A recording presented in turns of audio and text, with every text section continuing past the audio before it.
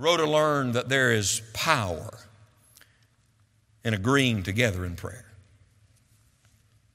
In England, they used to call it a concert. A concert is everybody plays together. They're not all tooting their own horn, it's all blending.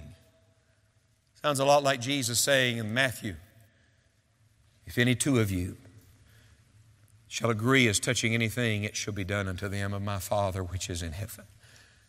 Hey, I like this one. Where two or three are gathered together in my name, there am I in the midst of them. I got to be honest with you. When I walk in an auditorium like this and see it packed and jammed with teenagers, I get excited. It stirs my heart. But we have this tendency to think if we get more people, something big will happen.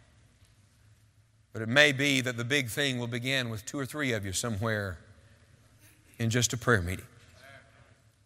See, I didn't come tonight thinking that we'd see all the fruit of what God wanted to do. As a matter of fact, I think a lot of it we won't see till we all gather together someday around the throne of God again.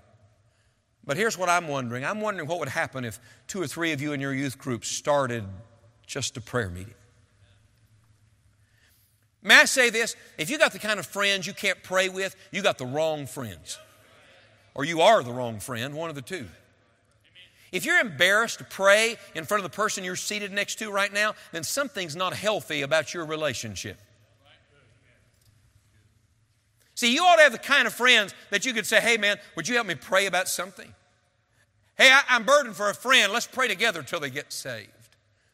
You want to see revival? See, we say we want it. We don't want it. We're not willing to pay the price yet. When we really want to see a spiritual awakening and God shake our country and turn the hearts of people back to Him and awaken churches and see something in our generation, you will find young people somewhere praying. And they will have learned that there is power in agreeing together in prayer.